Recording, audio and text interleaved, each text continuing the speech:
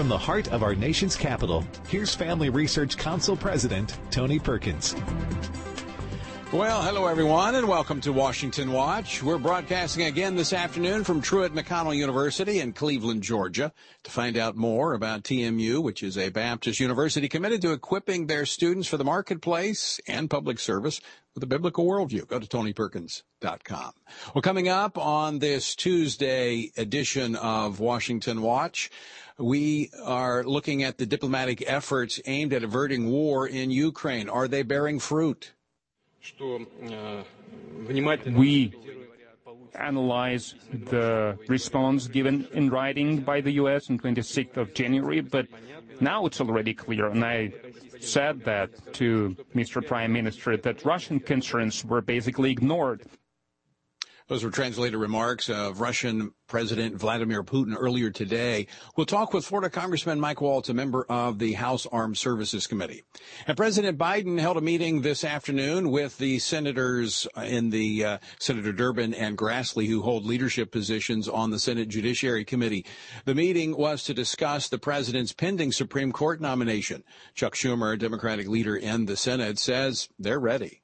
Once President Biden announces his nominee, I intend to have the Senate move quickly so we can fulfill our constitutional duty to advise and consent and ultimately confirm the president's pick.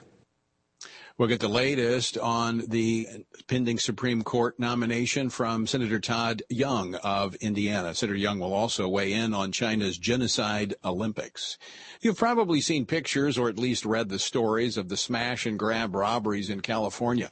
In fact, the robbing of trains carrying Amazon and UPS packages has Union Pacific Railroad looking to avoid Los Angeles, where during the Christmas season, more than 90 containers were broken into on an average day. Clothing stores and other retailers have also been targeted by smash and grab thefts in Southern California. What's behind it? What can be done? We'll talk with Josiah O'Neill, a law enforcement officer that is also a part of a citizen-led response to the left's pandemic of lawlessness. And finally, the president of Israel, Isaac Herzog, visited the United Arab Emirates earlier this week. What are we to make of the normalizing of relationships between Israel and many of their Arab neighbors? What's behind it, and where might it lead? We'll talk with CBN Middle East Bureau Chief Chris Mitchell from Jerusalem. Chris also has written a book about World War II. It's not a geopolitical look at the war, but a personal look. I'll let Chris explain when he joins us later here on Washington Watch. The website, TonyPerkins.com. If you miss anything, you can find it all later at Perkins.com. The Bible verse for today from our 2-year Bible reading plan, Stand on the Word, is Job 33:4. The Spirit of God has made me, and the breath of the Almighty gives me life. To join us in our Bible reading plan, go to frc.org/Bible. Earlier today, Russian President Vladimir Putin spoke publicly for the first time on the standoff over Ukraine, criticizing the U.S. and NATO for having only addressed Russia's secondary concerns and not their fundamental concerns. He also accused the U.S. of caring less about Ukraine's security and more about restricting Russia's development. Still, Putin said Russia remains open to more talks, and he hopes a solution will eventually be found. Joining me now with more on this and what is happening in the UK is our good friend Congressman Mike Waltz of Florida. He is a member of the House Armed Services Committee. He is a ranking member on the Subcommittee of Readiness, a decorated Special Forces officer. He represents the 6th Congressional District of the Sunshine State. Congressman Waltz, welcome back to the program. Hey, good to be with you, Tony. Thanks. Now, we've talked before about the issues, the primary issues that Vladimir Putin is talking about, and that is to keep NATO, or Ukraine rather, out of NATO and NATO far from the borders of Russia. But do you see any positive signs that the diplomatic efforts here might be paying off? You know, I don't really, Tony. And just to address that concern from Putin, I think it's really kind of a bit of a red herring. It's a feigned concern. He knows in order for Ukraine to enter NATO, it's going to take consensus from all 30 NATO states. And Putin also knows that Germany has issues with it. France has issues with it. So does Turkey. So that's a false concern. I think his deeper concern, his real concern, is that countries on his periphery prefer our values, prefer open markets, freedom of speech, freedom of press, freedom of religion, and no longer want to be under Putin's thumb. And Ukraine is heading towards a more Western-oriented direction, and Putin is determined to stop it in its tracks, and is using some of these concerns, and I think, frankly, is using diplomacy, knowing that Biden, Blinken, and others will fall all over themselves in the diplomatic sphere. Putin's using it to buy time. The entire time Putin has been engaged in talks, we have watched rail car after rail car of tanks, missile launchers, aircraft, even ships heading towards Ukraine's border. So again, I think he's buying time. Now, Congressman, you also have spoken out about the Winter Olympics in China, and we're seeing this, warming of relationships between China and Russia. China taking Russia's side at the UN, potentially being a financier for Russia if sanctions go into place. Could that be a factor in Putin's decision that he doesn't want to offend China as they get center stage during the Winter Olympics? I think it's a factor, but we have to remember, Tony, that Russia invaded Georgia back in 2008 during the Beijing Summer Olympics. Back then, he invaded Ukraine the first time right after the Sochi Olympics. So dictators love the Olympics, and I think it's going to happen right about the tail end if Putin decides to do it, because the ground will still be hard enough to support his tanks. And things will begin warming up in Ukraine in the spring, and they'll literally get bogged down. But I think the bigger issue, to take it up a level, is this week you're going to see Putin and Xi standing side by side at the Olympics, which we shouldn't be at. By being there, we are turning a blind eye to COVID released on the world and grotesque human rights violations and attacks on Christians and the freedom of religion all over China. But the bottom line is Pu and Xi will be standing side by side, sending a very strong symbolic message that there's a new sheriff in town, and it's not the United States. And I think that is something I don't want our kids or grandkids in a world led by either of them that I want our kids and grandkids growing up in. I mean, this does complicate the ground there in Ukraine, where we have to also factor in China and their response, because I was talking with Secretary of State Mike Pompeo yesterday, former Secretary of State, and he agrees China is a greater threat to us than Russia. Absolutely. Russia they have the intent, but they really don't have a lot of capacity. China has both. No, absolutely. And I want to be clear, China is our number one threat by far, not even, by a little. And I want to be clear, of course, our border and American borders and our issues here at home should take priority than dealing with Ukraine. That said, it's not an either or. Putin fully intends to recreate the Soviet Union in his image. He's stated so repeatedly, and I do not think he's going to stop with Ukraine. I'm not saying it rises to the level of putting American boots on the ground, but I am saying that Biden should be playing this much more tough. Sanctions should be in place now.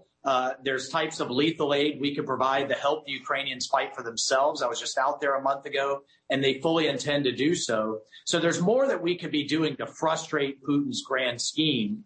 And I think right now, we have to realize Putin is doing this because he smells weakness in this White House. He believes he can get away with it. He believes he has more to gain than will lose. And at the end of the day, he doesn't believe the Europeans are going to get on board with these tough sanctions because he's got a gun to their head in terms of the Nord Stream 2 pipeline.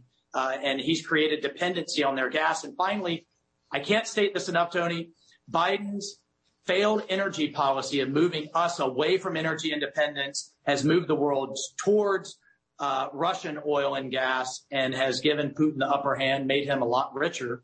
And we're seeing the world in chaos because of it.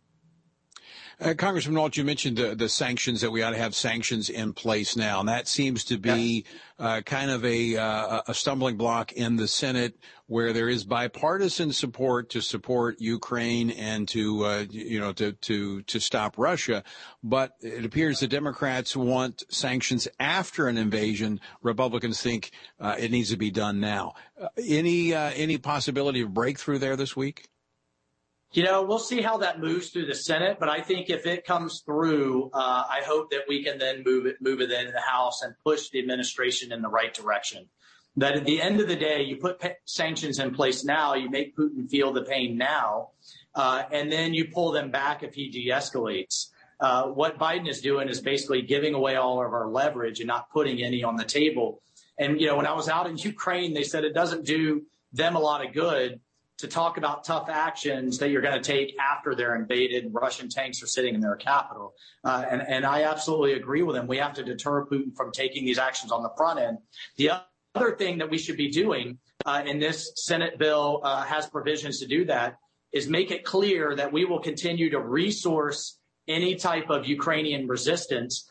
It's only if Putin believes that this is going to be a quagmire for him politically and militarily that I think he may think twice about moving forward with an invasion. Well, you made reference earlier that you're not advocating put troops on the ground. And when you have a strong military, you don't have to use it as much. And that's right. I think you've expressed concerns about this. And I want to turn to John Kirby was on Fox News Sunday, and he was asked about wokeness in our nation's military. I want to play this clip and get your response. I mean, those kinds of arguments, I think are ridiculous, because we are a stronger military because of our diversity and because we represent all Americans, just like we defend all Americans. Are you concerned about the direction of our military and the wokeness that has infiltrated under this administration? Oh, I'm absolutely concerned. And Tony, I want to be clear. The U.S. military should be open to all those kinds of arguments. Black, white, or brown, whatever religious background you have, as it always has been. My issue is when you have West Point, the United States Military Academy, teaching its cadets how to deal with your whiteness and white rage in a seminar that over 100 future leaders of our military attended. When you're teaching them, what the Democrats keep talking about is, well, we should teach, and have an honest accounting of our history.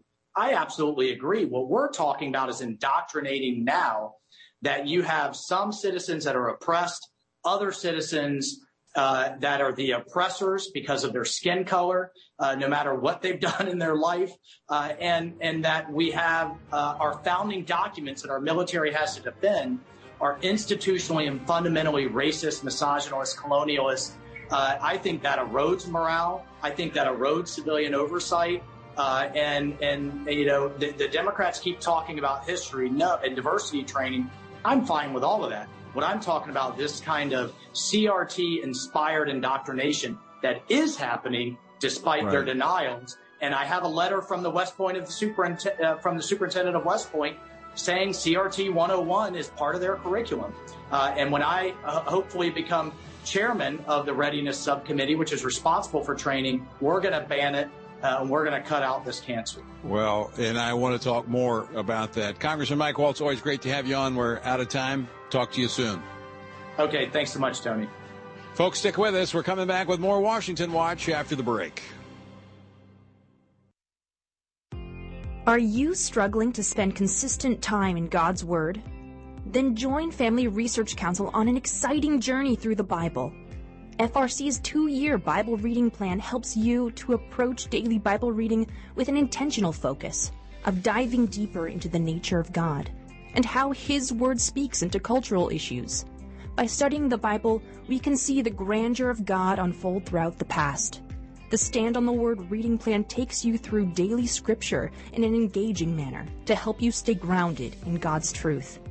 All wisdom comes from God, and He has given us the Bible as a way to understand the world. Start this adventure today with Family Research Council. When you sign up, we'll text you every Sunday with daily passages and questions that help prepare you for conversations with your friends and family. To begin this journey, visit frc.org/Bible. With the current division and confusion of our culture, it is so important for Christians to root ourselves in the truth of God's Word, so that we are prepared to give a reason for the hope that we have. For this purpose, Family Research Council launched the Center for Biblical Worldview. The center applies the Bible and the historical teachings of the Church to current issues. This helps Christians understand and live by a biblical worldview, know why Scripture must be authoritative, and equips believers to advance and defend the faith in workplaces, schools, communities, and the public square. The experts at the center address and provide resources on issues like religious liberty, abortion, voting, marriage, and sexuality. To access free resources like the Biblical Worldview series, go to frc.org/worldview. To get highlights of the latest work of the Worldview Fellows, including blogs, interviews, and publications, sign up at frc.org/subscriptions. At Family Research Council, it is important to us that we stay connected with you and that you stay informed. With the increase in tech censorship of conservatives and Christians, we've decided to be proactive to make sure we don't go completely dark due to censorship. That is why we created a tech subscription platform. If we get canceled, you can stay informed and still find updates on faith, family, and freedom. How?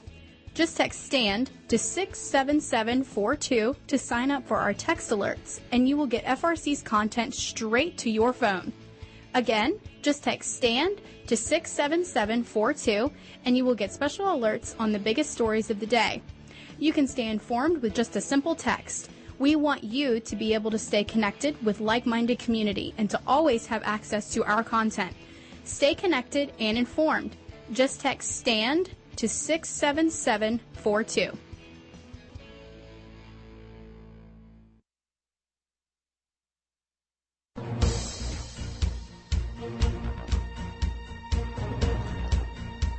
Welcome back to Washington Watch. I'm Tony Perkins, your host. Good to have you with us on this Tuesday afternoon. Check out the website, TonyPerkins.com. All right, President Biden was scheduled to meet, or he actually did meet, with the ranking member of the Senate Judiciary Committee as well as the chairman of the Senate Judiciary Committee earlier today to discuss the filling of the Supreme Court, soon-to-be Supreme Court vacancy.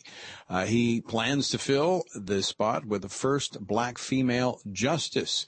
Meanwhile, in the Senate, senior Democrats again said they would keep to an expeditious timeline for consideration of President Biden's eventual pick, which is expected later this month. Here to talk about what we might expect to see in the coming weeks is Senator Todd Young of Indiana. Senator, welcome back to the program. Thanks for having me on, Tony. So, what can you tell us about the chatter you're hearing in the Senate right now about the president's nomination, pending nomination? You know, I think Republicans who tend to be faithful constitutionalists, people who think that judges should not play the role of legislator, but instead apply the laws as written in the Constitution per its original reading and intention. I am hearing from most of them that they want to give the president an opportunity to nominate somebody that has the requisite background, temperament, and judicial philosophy to actually serve, credibly and with distinction on that highest court in the land. I will tell you there's a lot of skepticism from myself and from others that this president's going to do so. We've seen a lot of his judges that have been of a progressive bent, not inclined to let statutes or the Constitution sort of speak for themselves. And so we are going-eyed in fair-minded, but I guess open-eyed about what awaits us in coming weeks. Well, I actually think it's appropriate to be somewhat suspect based upon the president's own comments. There's not been much discussion about judicial temperament or philosophy. It's been more about the left's typical identity politics. I think we should be looking for the most qualified individuals to serve on the court. And obviously, it's going to be someone to the left based upon their view of the Constitution being a living, breathing document. But they're not even talking about that. They're just talking about the president's committed to nominating a black female to the court. I mean, that seems to be overriding qualifications.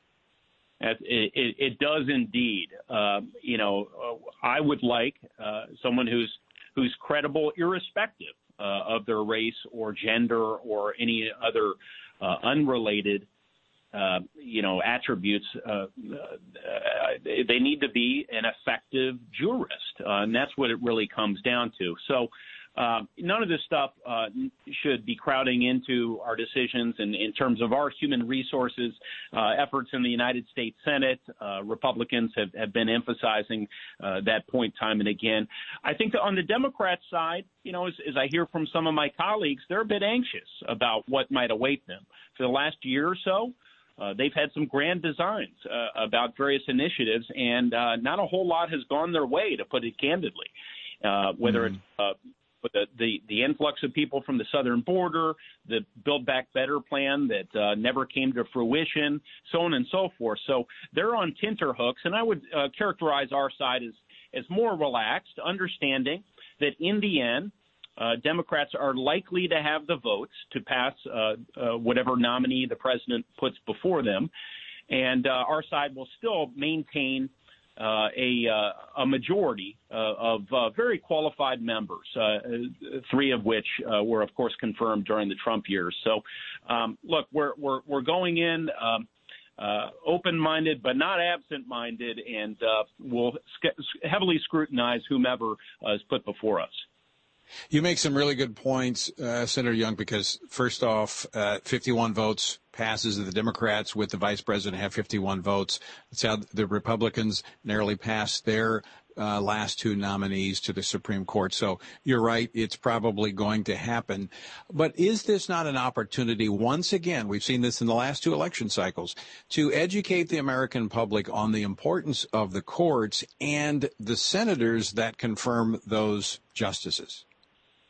Well, it is indeed. I would say this is, if not the most fundamental and important responsibility we have. It's certainly right up there, along with, authorizing military force for our troops to go into foreign lands. I mean, this is this impacts every facet of our life, from the right to free speech, which I heard about in the previous segment, to our ability to worship whatever God we like, to our ability to bear arms. I mean, it all comes back to these fundamental constitutional rights in a way that perhaps legislating doesn't on a daily basis. So the American people need to understand just how important Republican control the United States Senate has been in recent years, and how important it could be should everything go well for the Republican Party come November. Yeah, so it's another clear contrast between the ruling philosophies of the parties. Very quickly, Senator, we're almost out of time, but I want to switch gears here on the final question. Olympics kick off this Friday. You're calling on the world community to take a stand against China's authoritarian regime ahead of the Olympics. What needs to be happening right now? Well, thank you, Tony. Look, we all need to root hard for our athletes, of course, but we shouldn't let this opportunity go to waste when we can bring some context to this grand stage on which the games are being played in Beijing. I've been calling attention to China's worst human rights abuses on social media using the hashtag Beijing behaving badly, Beijing behaving badly, so I can highlight their gross human rights violations, their censoring of the internet, their abuses of journalists, and their ongoing genocide against Uyghur Muslims. These are the sorts of things that you're unlikely to hear on NBC and need to hear from your U.S. senator. Well, you know what, and that's a good idea, Senator. I might, as everybody's covering the sports angle, I may cover the abuse angle next week during the Olympics. Senator Todd Young, always great to have you on. Thanks so much for joining us today. All right, folks, coming up, smash and grab robberies are plaguing Southern California, and some in the state are hoping to do something about it. Citizens are rising up, and they want to put something on the ballot. We're going to be talking about that next here on Washington Watch. Don't go away. More Washington Watch to come right after this.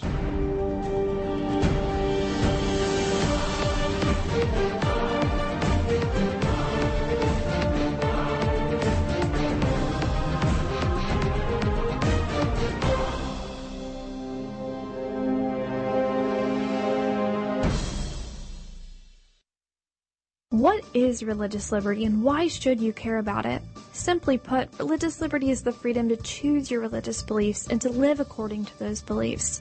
Why should we care about this freedom? At Family Research Council, we care about religious freedom because we believe that it is an inherent human right that all governments have an obligation to protect. Tragically, not all governments do. Religious persecution is a tragic reality around the world that is not often acknowledged by the media, even though attacks on people of all faiths continue to increase globally. In Scripture, God calls Christians to pray and care for the persecuted church, the downtrodden, and those who cannot help themselves. Therefore, we must be advocates for those persecuted for their faith. To access Family Research Council's latest resources and to learn more about religious freedom and what you can do to help the persecuted, go to frc.org/religiousliberty. Do you want to be able to stay up to date on conservative news? Are you looking for Christian resources to help you stay politically engaged? Then download Family Research Council's Stand Firm app. With all of our content available at your fingertips, you will conveniently be able to stay up to date throughout your busy day. The Stand Firm app will give you access to a variety of resources, such as our most recent episodes of Washington Watch with Tony Perkins, tweets and other social media posts, and our latest blogs, updates, and publications. Additionally, you will have the opportunity to take action and make your voice heard by contacting your elected officials on the issues that most concern you. Visit the App Store on your smartphone or mobile device and search Stand Firm to download Family Research Council's official Stand Firm app.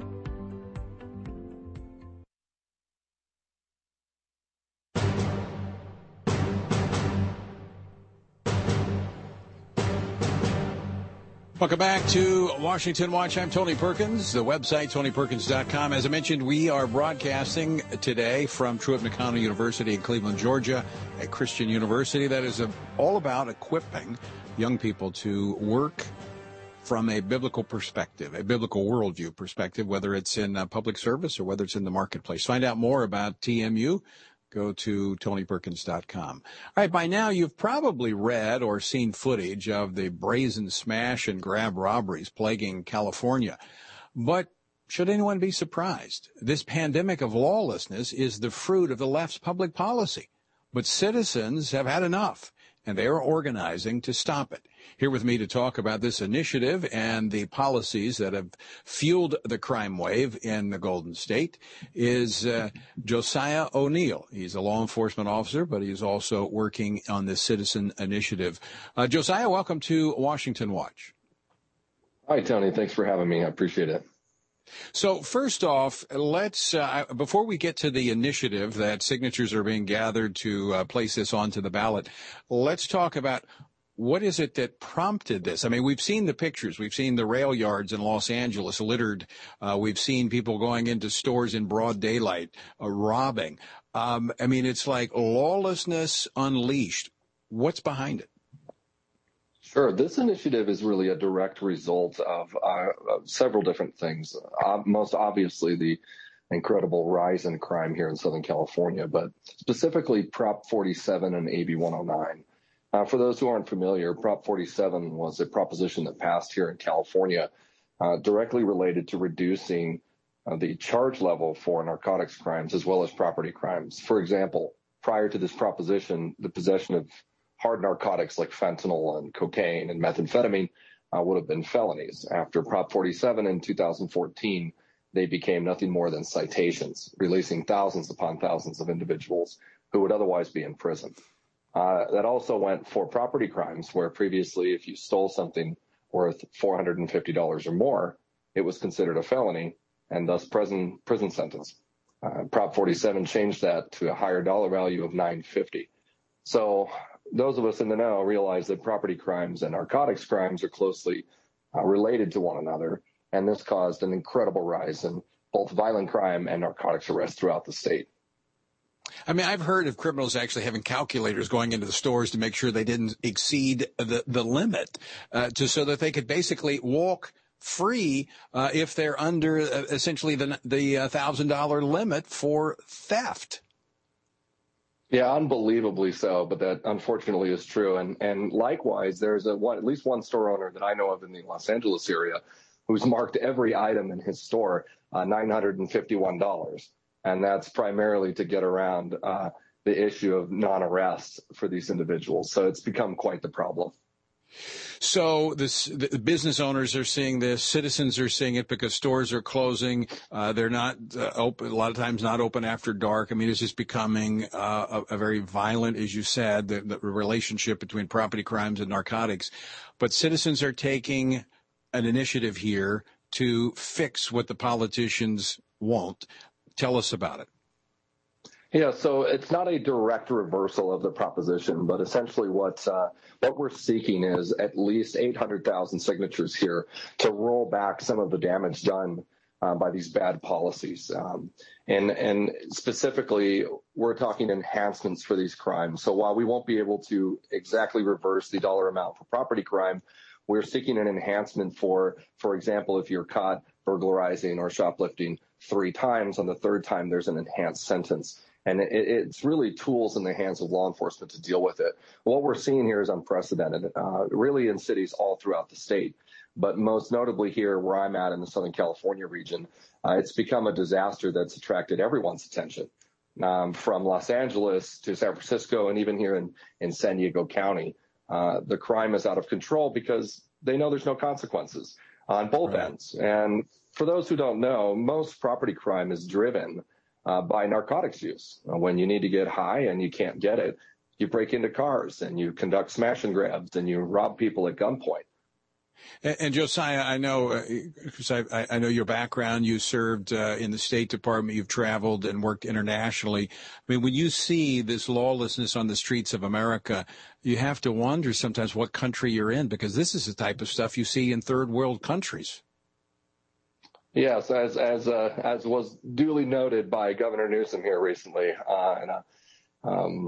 in a recent media spot where he was picking up trash along the train tracks where armed gangs have been robbing trains loaded with supplies. Look, we already have enough problems with the supply chain out here, so these policies have to be dealt with, and we really believe that the people are going to speak on this. And this initiative we're pushing, called the Smash and Grab Initiative, can deal a serious blow to the crime and impact that's been seen out here. And so you want citizens there in California to sign a petition to get their name on that so that this can then get onto the ballot in November. Is that correct? That's correct. The Attorney General has approved at this point, so we are embarking on a signature collection effort. And as we've seen from other recent efforts, we believe we will be successful. Very quickly, where can people go to add their signature? You can search Smash and Grab. If you just Google it, that's the easiest way. Rescue California and Ann Dunsmore are heading this up, and there's a lot of information readily available on the internet. All right.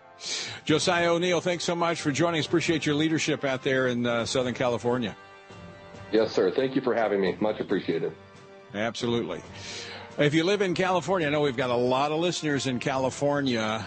Go to TonyPerkins.com. We'll have a link up there so you can go to that site, add your signature.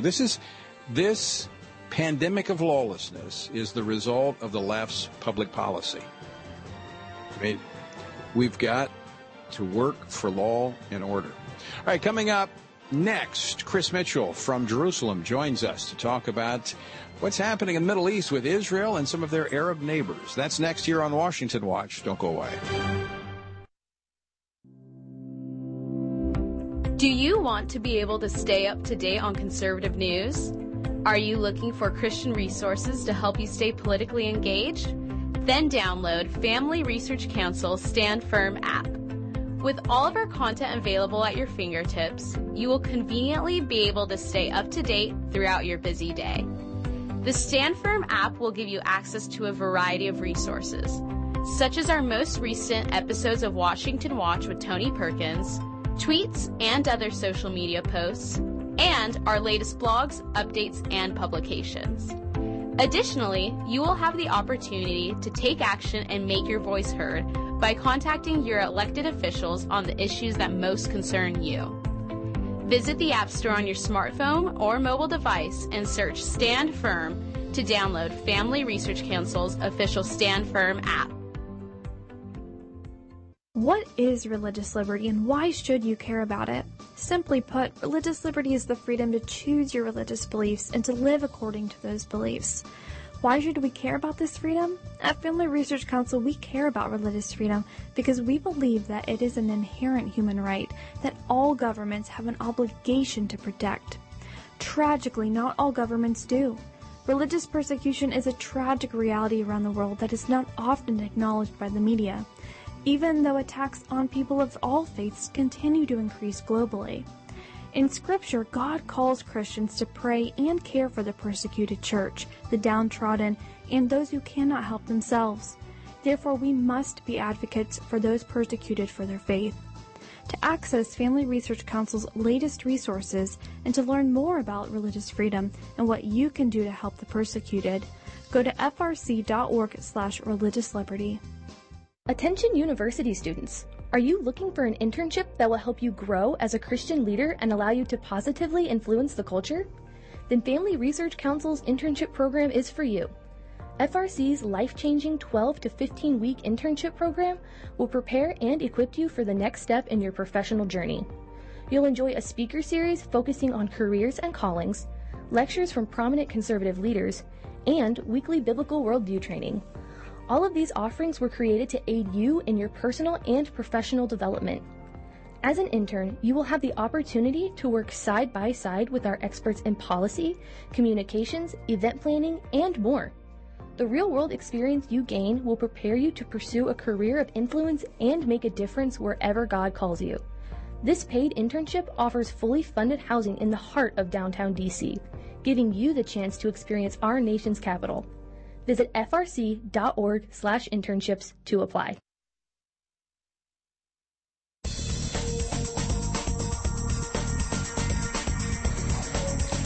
You are listening to Washington Watch, and I'm your host, Tony Perkins. Earlier this week, Israeli President Isaac Herzog traveled to the United Arab Emirates for the first ever Israeli presidential visit to the country.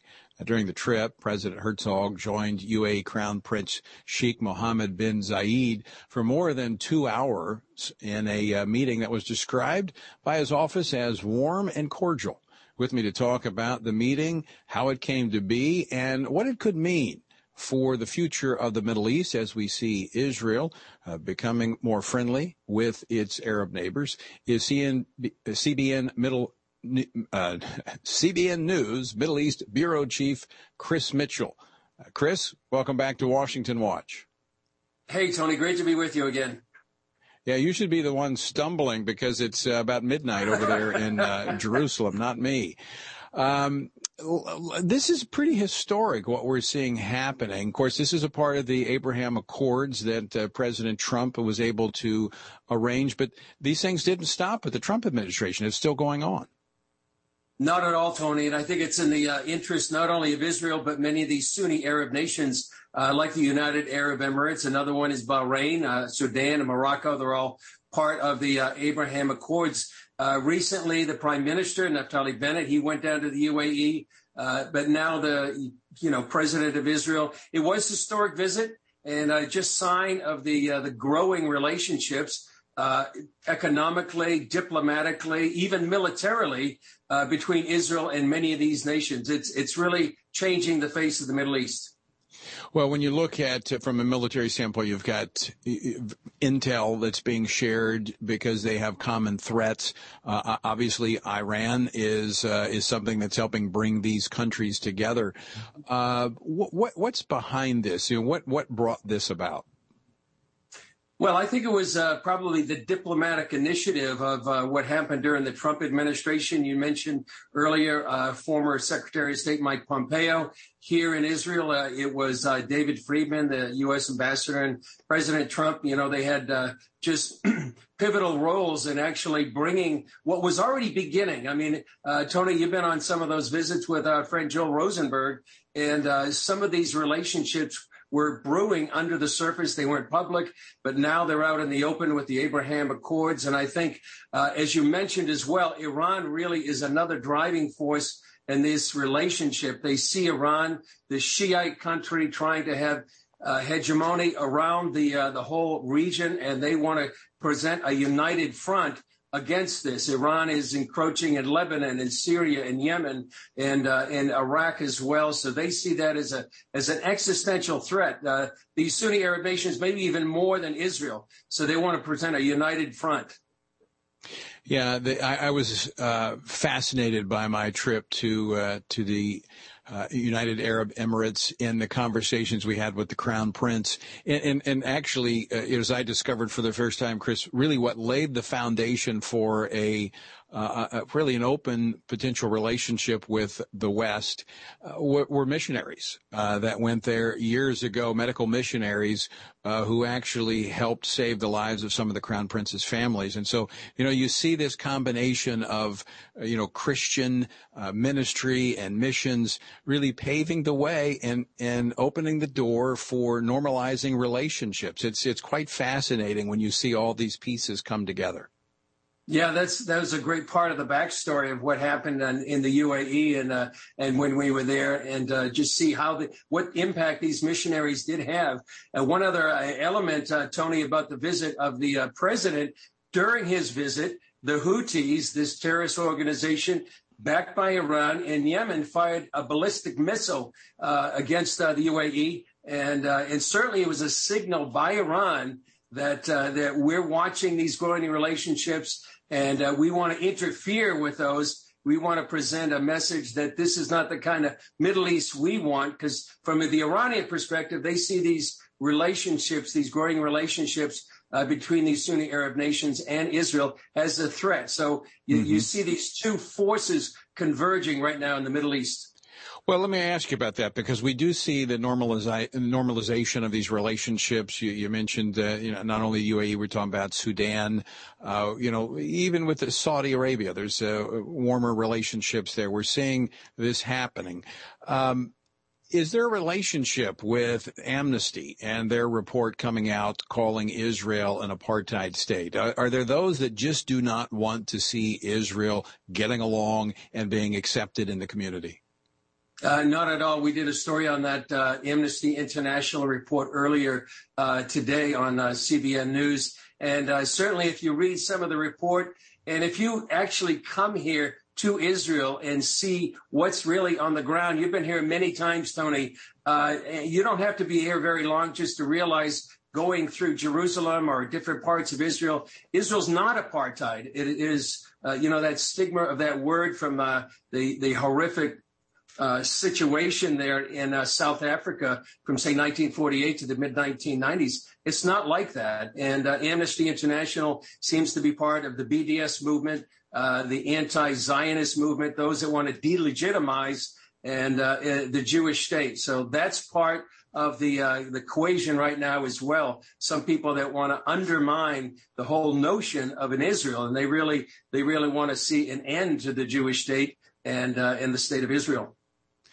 Chris Mitchell, I want to get to a side that most people may not be aware of. Chris Mitchell, the author, you've written a book, and I want to talk about that. It's a book about World War II, not a geopolitical look, but a personal look.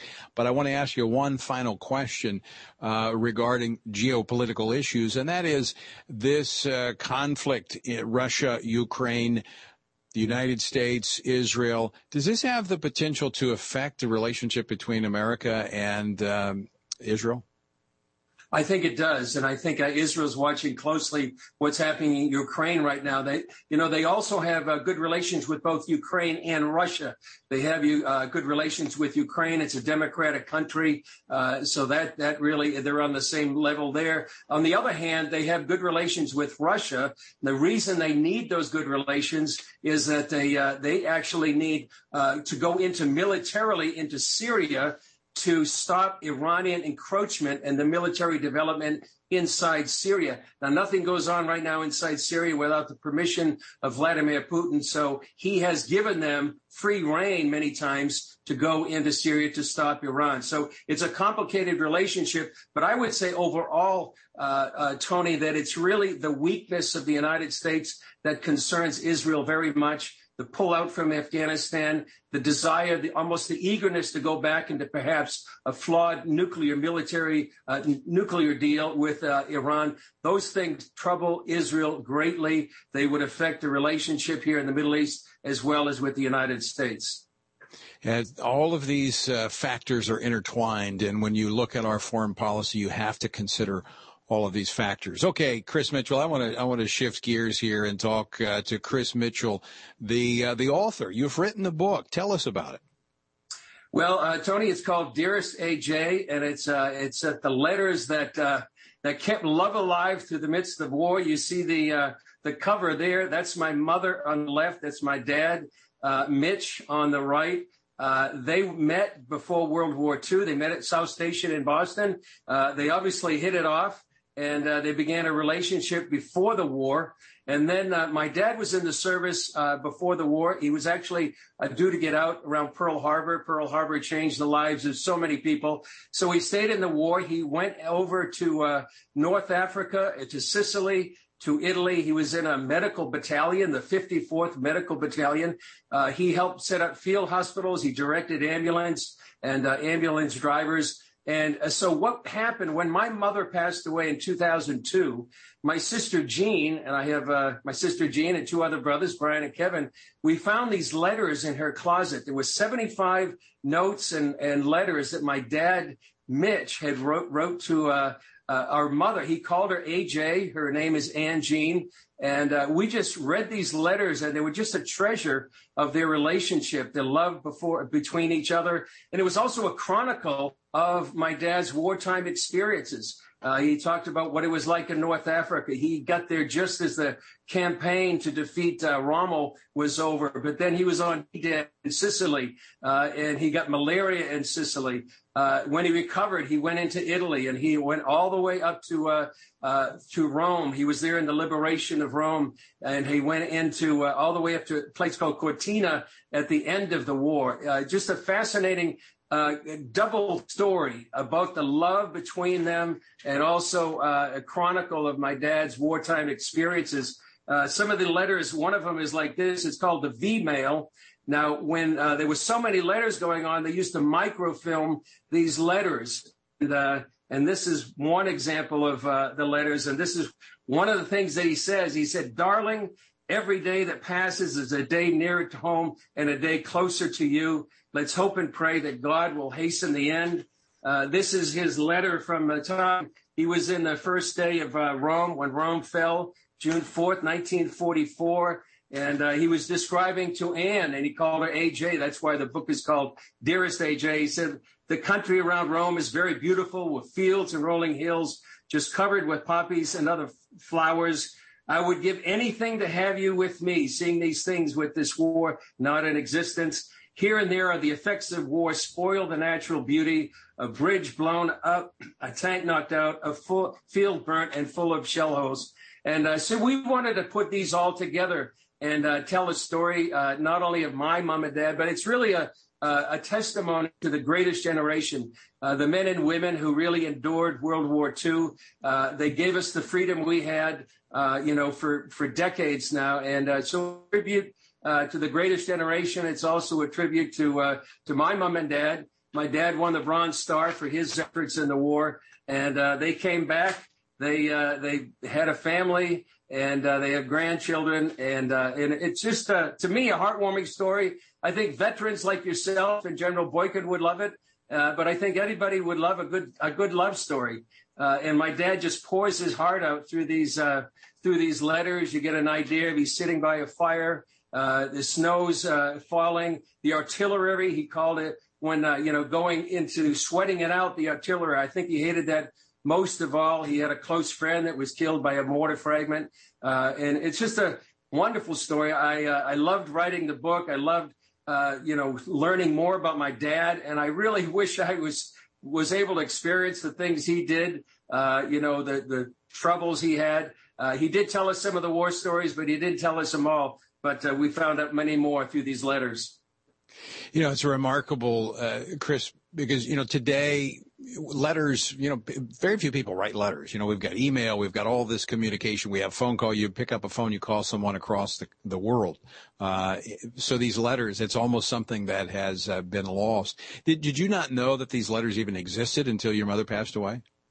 No, we didn't. My sister, we were going through my mom's belongings. My dad passed away in 1999. And when Mom passed away, we didn't know. And there was 75, and it really was a treasure trove for us as a family. And, what got them through this time, and you can see that all through the letters, was certainly their love for each other. And it was their faith in God that really kept them together. My dad refers many times about praying to get home to her, praying to get through the war. And so sort of our family motto is faith, family, and friends. And you can see that through the letter. And as you said, letters, it's really a lost art right now, with email and ubiquitous phones and iPhones. You miss that. And these times with a letter, the words, the feelings, the passion, it marinates in your soul, in your spirit, and it comes out on pen and paper. And it really, I think, is something that we really should recover or recover, perhaps, in our world today. Yeah, I remember writing those letters when I was in the Marine Corps, and you think long and hard because you only got so much paper to write with. So you're very, very judicious with the words that you use. Chris, how can folks get a copy of the book? Well, it just came out today on Amazon, Tony, so they can go to Amazon and put in Dearest AJ. You see it right there. And the letters that kept love alive through the midst of war, that's the main way people can get it right now is through Amazon.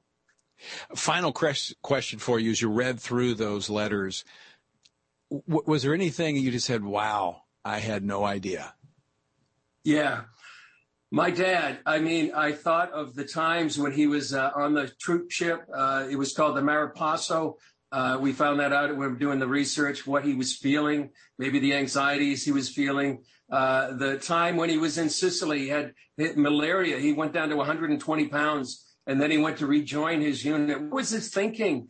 He was saying in Sicily, he was traveling like 100 miles a day. And I'm thinking, what was that like? And I just would have loved to have been sitting beside him and experiencing that, the troops back, what that was like. What are his feelings? He's been away from AJ for like 3.5 years. What was he feeling? Was he anxious? What were they going to look like when they first saw each other? And all of that. As I was reading the letters, I'm thinking, what was my dad thinking, and what was he feeling? And it was just a wonderful way. Really, and Tony, finally, there's a scripture that we put in the book, honor thy father and mother. And it's a wonderful way to experience what they went through and honor the sacrifice they went through for all of us. Yeah, powerful story. I encourage folks to get a copy of it. I look forward to reading it myself. Chris Mitchell, always great to have you on. Thanks so much for joining us late at night from Jerusalem. Thanks, Tony. Great to be with you. All right. And folks, thank you for joining us as well. And I want to leave you with the encouraging words of the Apostle Paul, where he says in Ephesians 6, when you've done everything you can do, when you've prayed, when you've prepared, when you've taken your stand, by all means, keep standing.